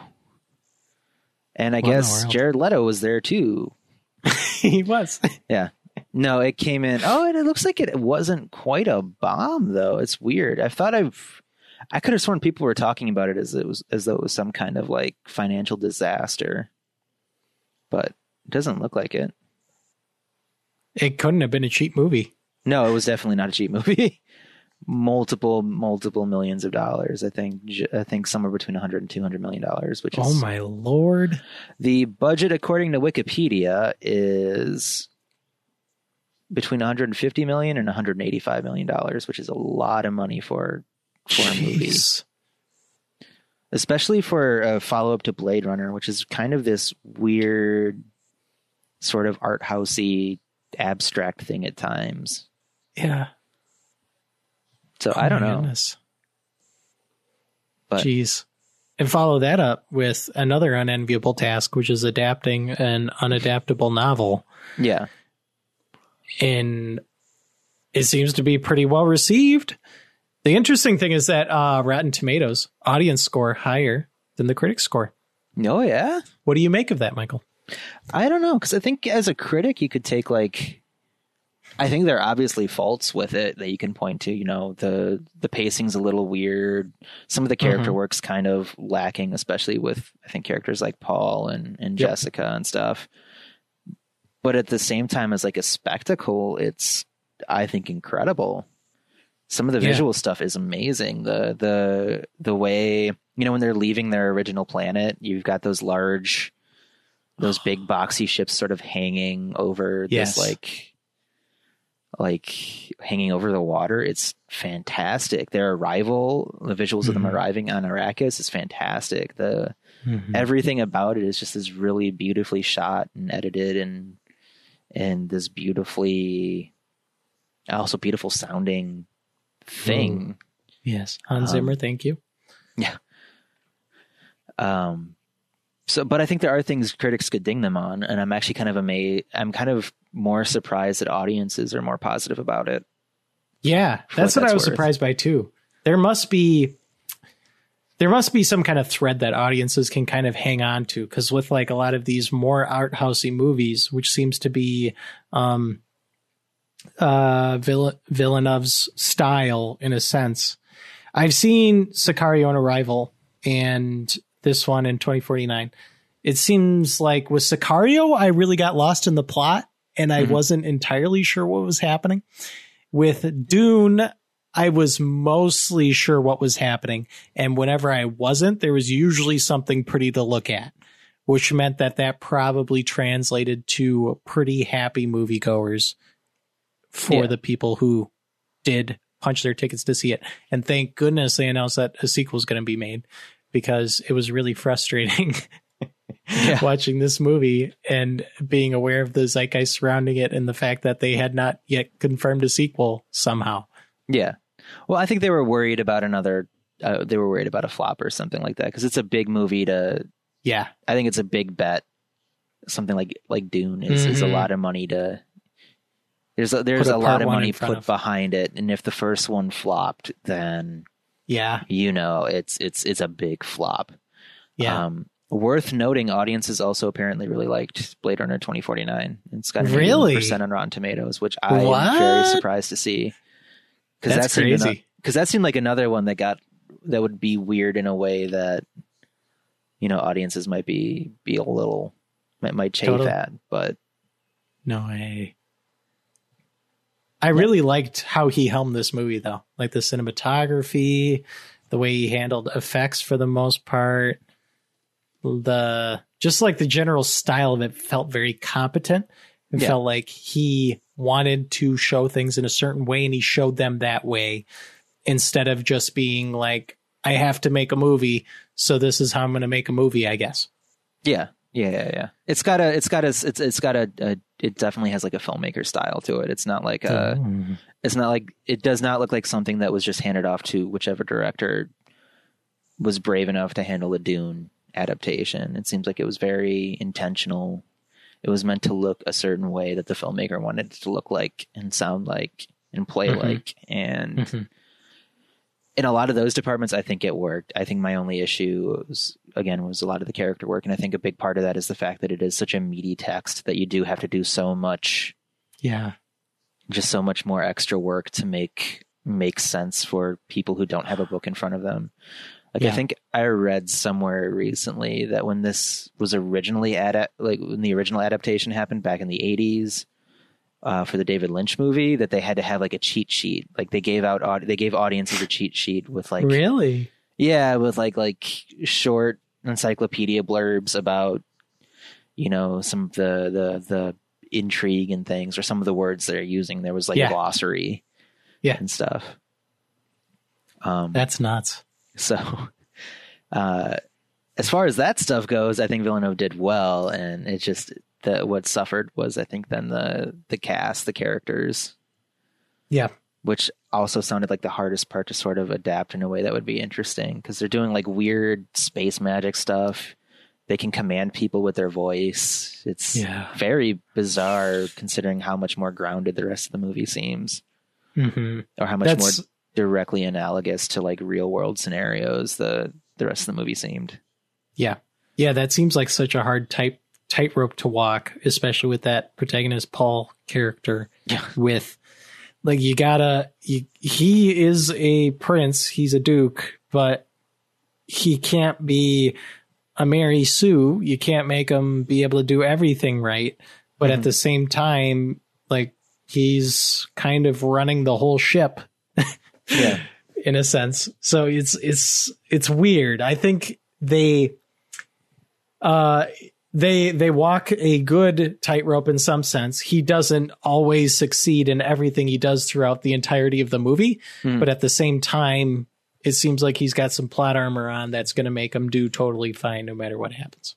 I kept waiting for like a moment where they totally undercut him as like a character, because it seems like the signs are that this is supposed to be your chosen one. This is supposed to be your Luke Skywalker, your Jesus, your wow, yeah, your hobbits on their way to Mordor. But it feels like there's always this like layer of, you know, is that really the case? Because there's like, they do sow a little bit of doubt in the beginning, I think, with the sort of this head of the witches or whatever. I don't remember their names technically. It's some kind of weird sci-fi stuff. But so I kept waiting for a rug to be pulled out, and it never felt like it was ever really pulled out here. But I feel like that's sort of where they're building.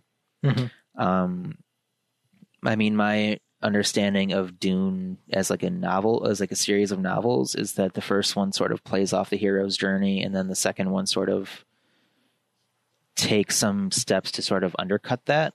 Ooh, interesting. So I'm kind of waiting for that moment, because I don't want him to be like I don't want another Luke Skywalker character in sci-fi, which I feel bad saying because Dune predates Star Wars pretty significantly, but I just don't know if that's the character type this person should have. I think there should be a little more going on there, a little more fault. Yeah. So I was kind of waiting for that. It never happened, but my impression is that they kind of left a couple of crumbs that said, hey, we might go this route. And yeah. I think like a month ago, I saw an article somewhere with Villeneuve saying that he really, really hopes a part 2 would happen, because he thinks that movie could be really, really good and probably even better than the first movie. And at that point in time, I was like, that's a really weird thing to say about this multi-million-dollar movie you just made. Yeah. But how do you feel, Michael, about Villeneuve being in charge of this second movie? Do you feel like he could spin something good out of it with where he ended off the first one? Or do you think he's going to have to pull something crazy out of his sleeve to make it work? I would want to see what he does with a part 2, just because I think, I don't know, it would be very weird to go from a Villeneuve part 1 and then like, I don't know, a Ridley Scott part 2, like because it's the first one is so at least so visually a Denis Villeneuve movie. Yes. So I would have a hard time seeing anyone else do it. It's such a weird thing to say though, because it feels like it's discouraging people from going to see this original one. Or you're trying to encourage them by saying, look, if you go see this, I'll get the green light to do my real Dune movie. That wouldn't feel good. No, it already kind of doesn't feel good. I just kind of don't like where it left off.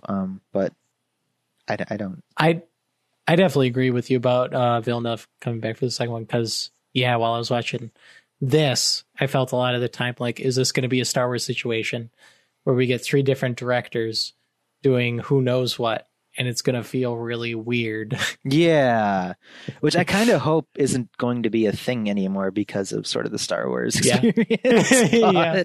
But because that would be such a weird tone shift, especially with directors like, with someone like a Denis Villeneuve who has such a clear style.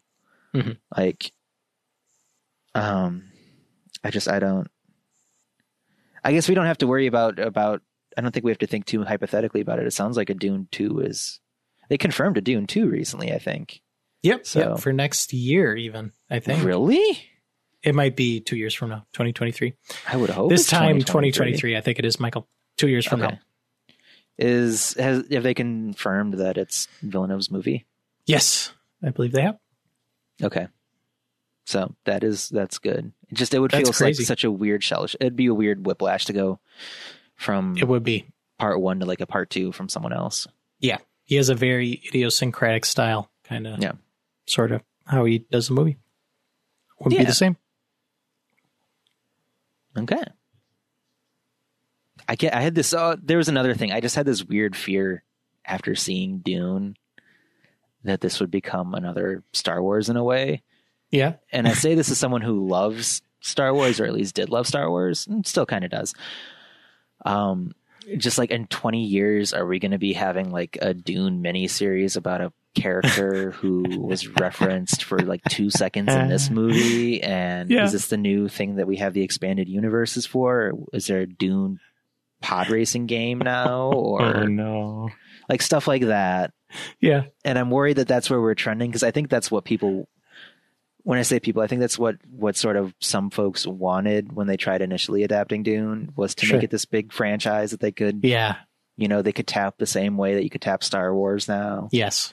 And I'm worried that with this doing so well, they were going to have just a bunch of weird spin-off stuff.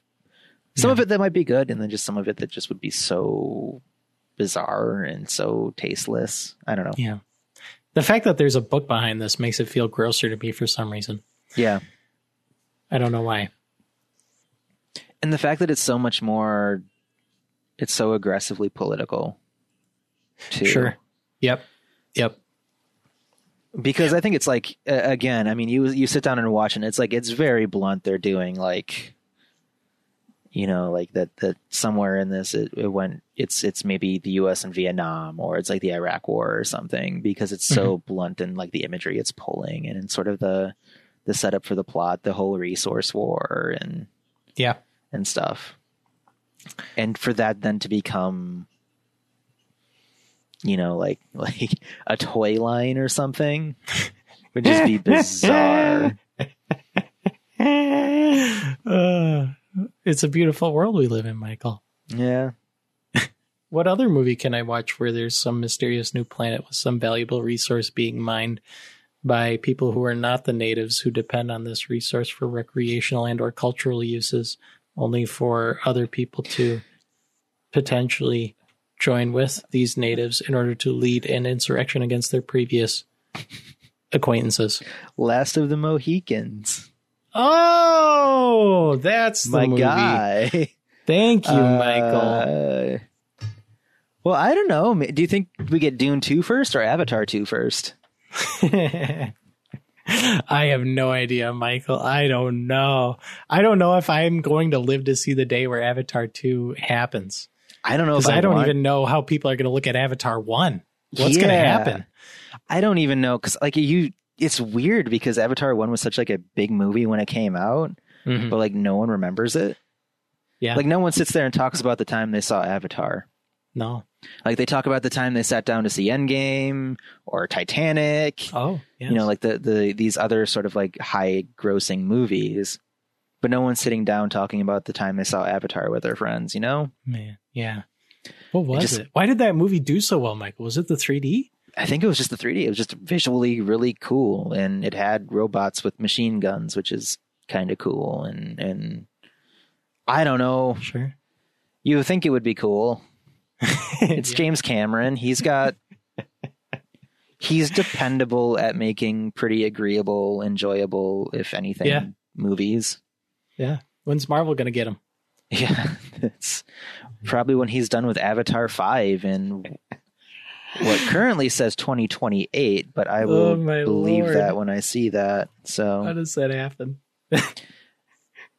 What? How are there 5 Avatar movies? Yeah, before a second one comes out. I don't get it, Michael. Well, it's because we're in that weird stage now where everything's a franchise. So we have we have 5 Avatar movies. We've got how many South Park movies did they agree to over at the one place? Don't even remind me, Michael. I almost forgot. Like everything's franchise material now. So yeah. I don't know. Thanks, Michael. I'll look forward to Dune 12 coming 2078.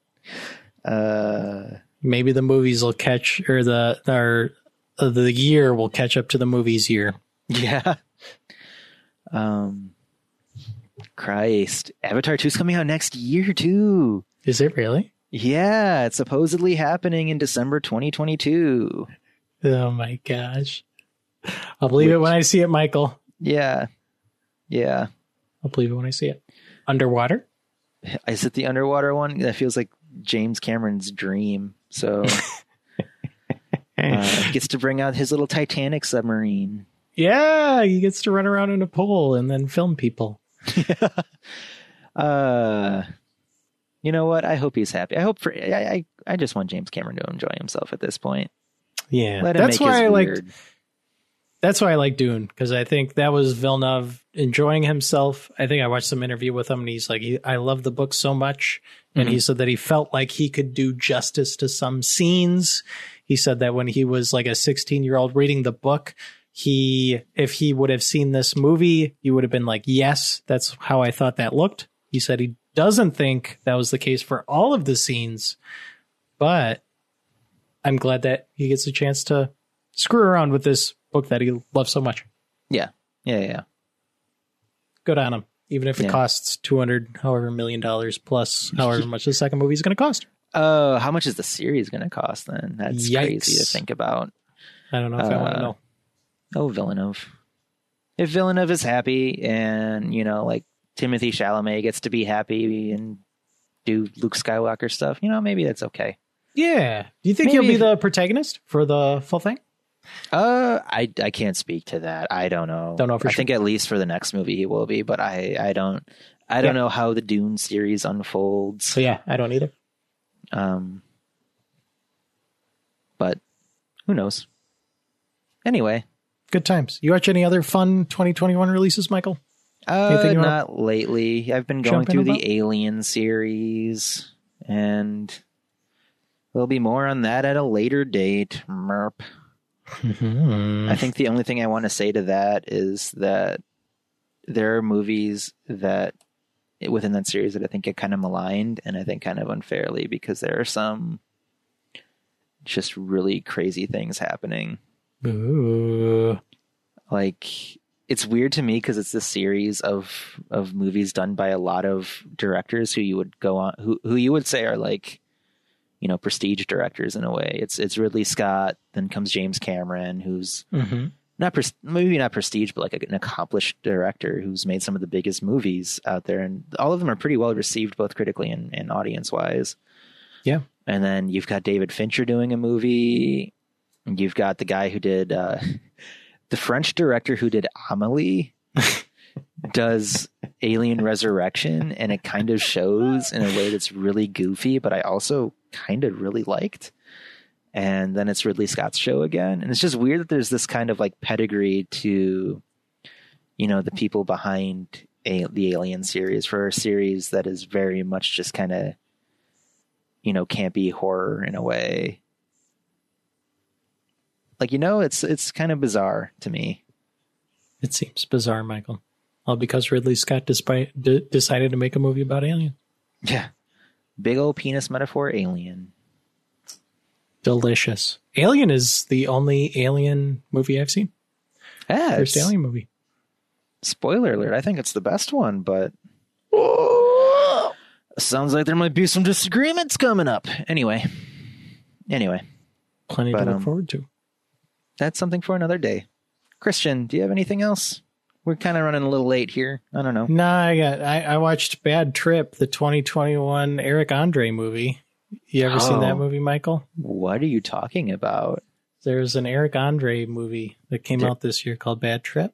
There is? Starring Eric Andre, of Eric Andre Show fame. Yeah, no, yes. Does it kind of carry that Eric Andre Show vibe into it, or? It does a little bit. It's basically Bad Grandpa if Eric Andre was doing it instead of Johnny Knoxville and the Jackass guys. That sounds like it'd be better than Bad Grandpa. Yeah, it's probably better than Bad Grandpa. Yeah, I'd say that much. I don't know. It was all right. I mean, I just threw it on an evening, watched through it, thought it was pretty good. There's this weird aspect to it where it's a lot of hidden camera and then candid camera. Eric Andre does something crazy, and then these people react to it. Situation going on. Okay. In addition to there actually being like a plot that the movie's following along, and there's like Eric Andre is a character in the movie, but it's weird because a lot of the camera work is so unbelievably good, and a lot of the reactions they get are so unbelievably genuine and believable that it almost seems like the people they catch on camera are actors. They're not, but it almost seems that way. It's almost too good to be true. Is it like a Borat kind of thing then? Or? Yes. Okay. Yes. I still found like Borat more enjoyable though. Did you like a subsequent movie film, Michael? I really liked subsequent movie film actually. Yes. It's kind of uncomfortable at times, but I think the way it felt so perfect for the moment that it came out, and I don't know, like some of the stuff they did was like a little too much for me, or but there are just moments in that movie that are crazy and they're real, and it's like, what the hell? The whole crashing you saw subsequent movie film, right? I did. Yep. Crashing the RNC's meeting or the RNC's convention. Yep. Oh, the RNC's convention, not the RNC was like so much. Totally. There's that meeting with like the local Republican Women's Association or whatever. That is also just so much. Yes, so good. I don't know. It was I think a fun like sort of. It just felt like a very. It's the most I think like COVID-19 2020 end of the Trump administration kind of movie that could exist. Yes. And I enjoyed it so much for that, especially since it felt humanizing in ways too that I didn't kind of expect. Yeah. Totally. In ways that were also very uncomfortable. The whole sequence in the synagogue made me very uncomfortable as a Jewish man.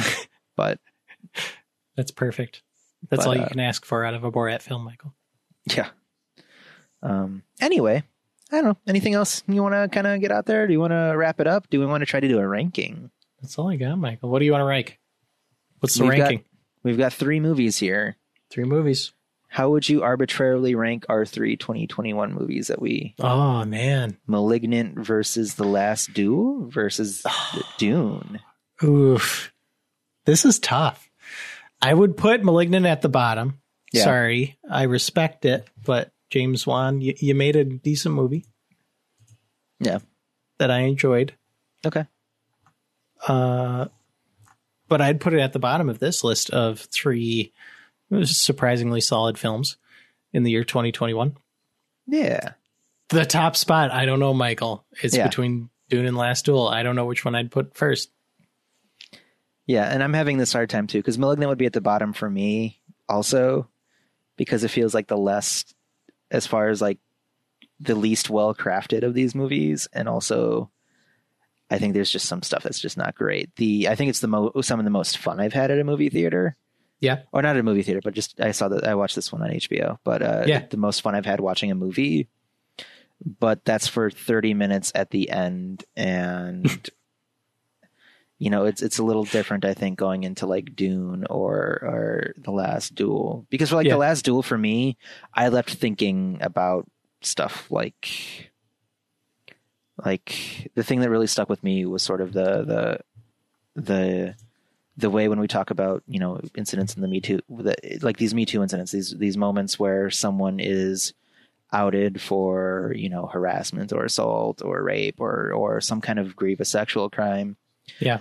We focus so much more on like, bigger overall meanings and things, and not so much, how do the victims feel coming out of this?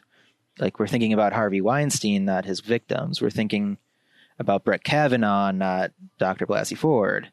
And leaving the movie theater after seeing The Last Duel, that's sort of what was on my mind. And I think it's good that a movie can kind of have that effect where you start thinking about, you know, what's going on in reality, what's sort of being reflected here, and having your like impressions maybe not so much challenged, but at least recontextualized is, I think, a big thing. And The Last Duel had that effect on me in a way that, you know, Malignant definitely didn't. Yeah. And in a way that I don't know if Dune did. Like, Dune to me was just this really excellent, sort of like an excellent example of like a craft being done well with some plot faults. But at the end of the day, you know, The Last Duel was the one that sort of made me think about things a little more. Ooh, and yes. so I'm inclined to put The Last Duel in front. Because it does all of the things that I could say about Dune, where it's this really well-crafted, well-written, you know, film. But it also, I think, had this attempt to challenge sort of real-world impressions. And it did make me think in a way that I don't really think of when I watch some other movies, you know? Mm-hmm. Ridley Scott, you genius. Yeah, Ridley Scott, you genius, you Ridley Scott. Yep. I think it was the first Gladiator. We do. Yeah. Swords in a Ridley Scott movie. Thank you, Gods and Monsters. I think it was the first movie co-written by Affleck and Damon since Good Will Hunting. Oh, really? I believe so. It's interesting that that's just an interesting dynamic to me, because it feels like we're at this moment now where, you know, both Affleck and Matt Damon have had like their separate careers, and then they've had their like public, like these public moments recently. Like Matt Damon said something really weird. Did he? Yeah, something really weird about like, I don't even remember what it was. He had some kind of weird cultural moment that didn't make him look really good. Well, Ben Affleck, yeah, you know, just seems like he's kind of coasting now. He seems like he's in a really good spot. So it's always just like this weird dynamic. Like, it feels like a weird zero-sum game where if Ben Affleck's doing good, Matt Damon can't be, and then vice versa. And for them to have a movie together right now with that dynamic just is kind of fun, especially one that clearly makes Matt Damon look like a complete tool, or at least his character looks like a complete tool. So he absolutely is. Speaking of movie writing, fun facts. I believe Malignant was co-written by James Wan's wife. Oh, that's kind of nice. Who also features in the film. Oh, really? Yes, she is one of the police station people who always loves to chime in about how gruesome the crime scene is that they are attending. Oh, her? Yes, James Wan's wife. Oh, that's nice. That's cool. That's fun. It's all in the family. Yeah, all in the family. I wonder what James Wan's doing next. I think the next Aquaman. Is he really? He's doing Aquaman too? I think he's doing Aquaman too. Oh, geez. What are they doing with DC? They're still doing I guess they're still doing the Justice League stuff, huh? They're still carrying the Zack Snyder torch. They're trying to. I don't know how that's working out for them. I don't know. I didn't watch the Snyder cut, but like Wonder Woman 1984 wasn't really all that well received, and it was kind of a garbage movie. And I don't know. You're resting your laurels on Aquaman and Shazam at that point, and or another Batman reboot. It just feels like a weird place to be. Yeah. Place your bets, Michael. Will new Batman Robert Pattinson movie tie into the Snyderverse in any way? Yes or no? No, maybe. No, I'll take it. I don't think it will immediately. If it does, it'd be very stupid, but yeah. Cause it's not, is it like it's definitely, cause I don't think it was supposed to be within the universe, but are they I don't think so. Are they casting anyone that has some kind of overlap? Are we going to be seeing like a Jared Leto Joker popping up again, or that'd be amazing. Or Margot Robbie doing Harley Quinn somewhere in the background. Yeah. No, Or is not this that going to I'm be aware. like a setup for like a multiverse thing? Yeah, that might be it. They might pull the least common denominator and do the multiverse thing the way Marvel the is. Flash is doing, because they had that Flash trailer where they're pulling in Michael Keaton's Batman, I think. Oh, are they really? I think so. Okay. So that's sort of what I could kind of see happening. I think it'll be Yeah. standalone, but it wouldn't surprise me if down the road DC they plug in copies somehow. the MCU now Yep. and pulls the multiverse thing again. Mm-hmm. With what Spider-Man's doing. That You is what excited to see Spider-Man's some Raimi stuff going on in the new Spider-Man, Michael? doing. Is Raimi attached to the project? No, at all? I don't think so. He's attached to the second Doctor Strange movie, though. He's directing that one, I think. Because I don't know. I feel like they would rein in Raimi so much. Yeah, And probably. I don't, and I feel like the MCU stuff is so, so pasteurized that Yeah. it would be hard to, Yeah. like, I liked Alfred Molina's Dr. Octopus a lot. I don't want to see him come back. Yeah. I thought his story was tied up nicely. Why are we Mm-hmm. fan servicing him back into a movie? Yeah. It's just kind of gross. Yeah. We saw what happens to Raimi when he's got a studio telling him what to do. Thanks, Spider-Man 3. Yeah. Which even then is still kind of this weird, enjoyably weird thing It is. in a way that a lot of the MCU stuff isn't. And I don't know. Yeah. I What a feel world like we they're live just in. going to they're going to keep him so kind of wrapped up that it's not going to be, Yeah. they're not going to let him kind of do his own thing. But I don't know. They let Taika get away with some stuff in Thor. So maybe Maybe. We can hope. we can hope, It especially starts for and something ends. like Doctor Strange. It feels like that's a character who needs a little bit of Yeah. kind of a weirder director helming things, because the original movie is so dry. Yeah. Yeah. Just like the original Thor movie, huh? Yeah, and then Thor 2, and I don't know. Anyway, We start and end with Marvel, Michael. Everything does. yep, we're in the, that's where we live. We live in the monoculture. We Hope you have fun with love Chris Hemsworth. we love Chris Hemsworth. Of Thor fame and of, I don't know what else Chris Hemsworth is even in. Is he in anything else? He His is brother in is in stuff. He was in the Ghostbusters reboot. Not the current one, but the other one. That's right. He was. Yeah. What a depressing note to end on. Anyway, Christian, it is getting late. We have talked for a while. Any closing thoughts? Hey, watch movies. Have fun. Enjoy yourself. Thank you for talking about movies with me, Michael. Yeah, thank you, Christian. Good luck, Tucker and Carly, following this one up. Yeah. Can you do 2-hour marathons beginning and ending on Marvel? We'll find out. I wouldn't bet my LaCroix on it, though. LaCroix? Whatever. I don't know. My LaCroix. Enjoy your canned coffee, folks.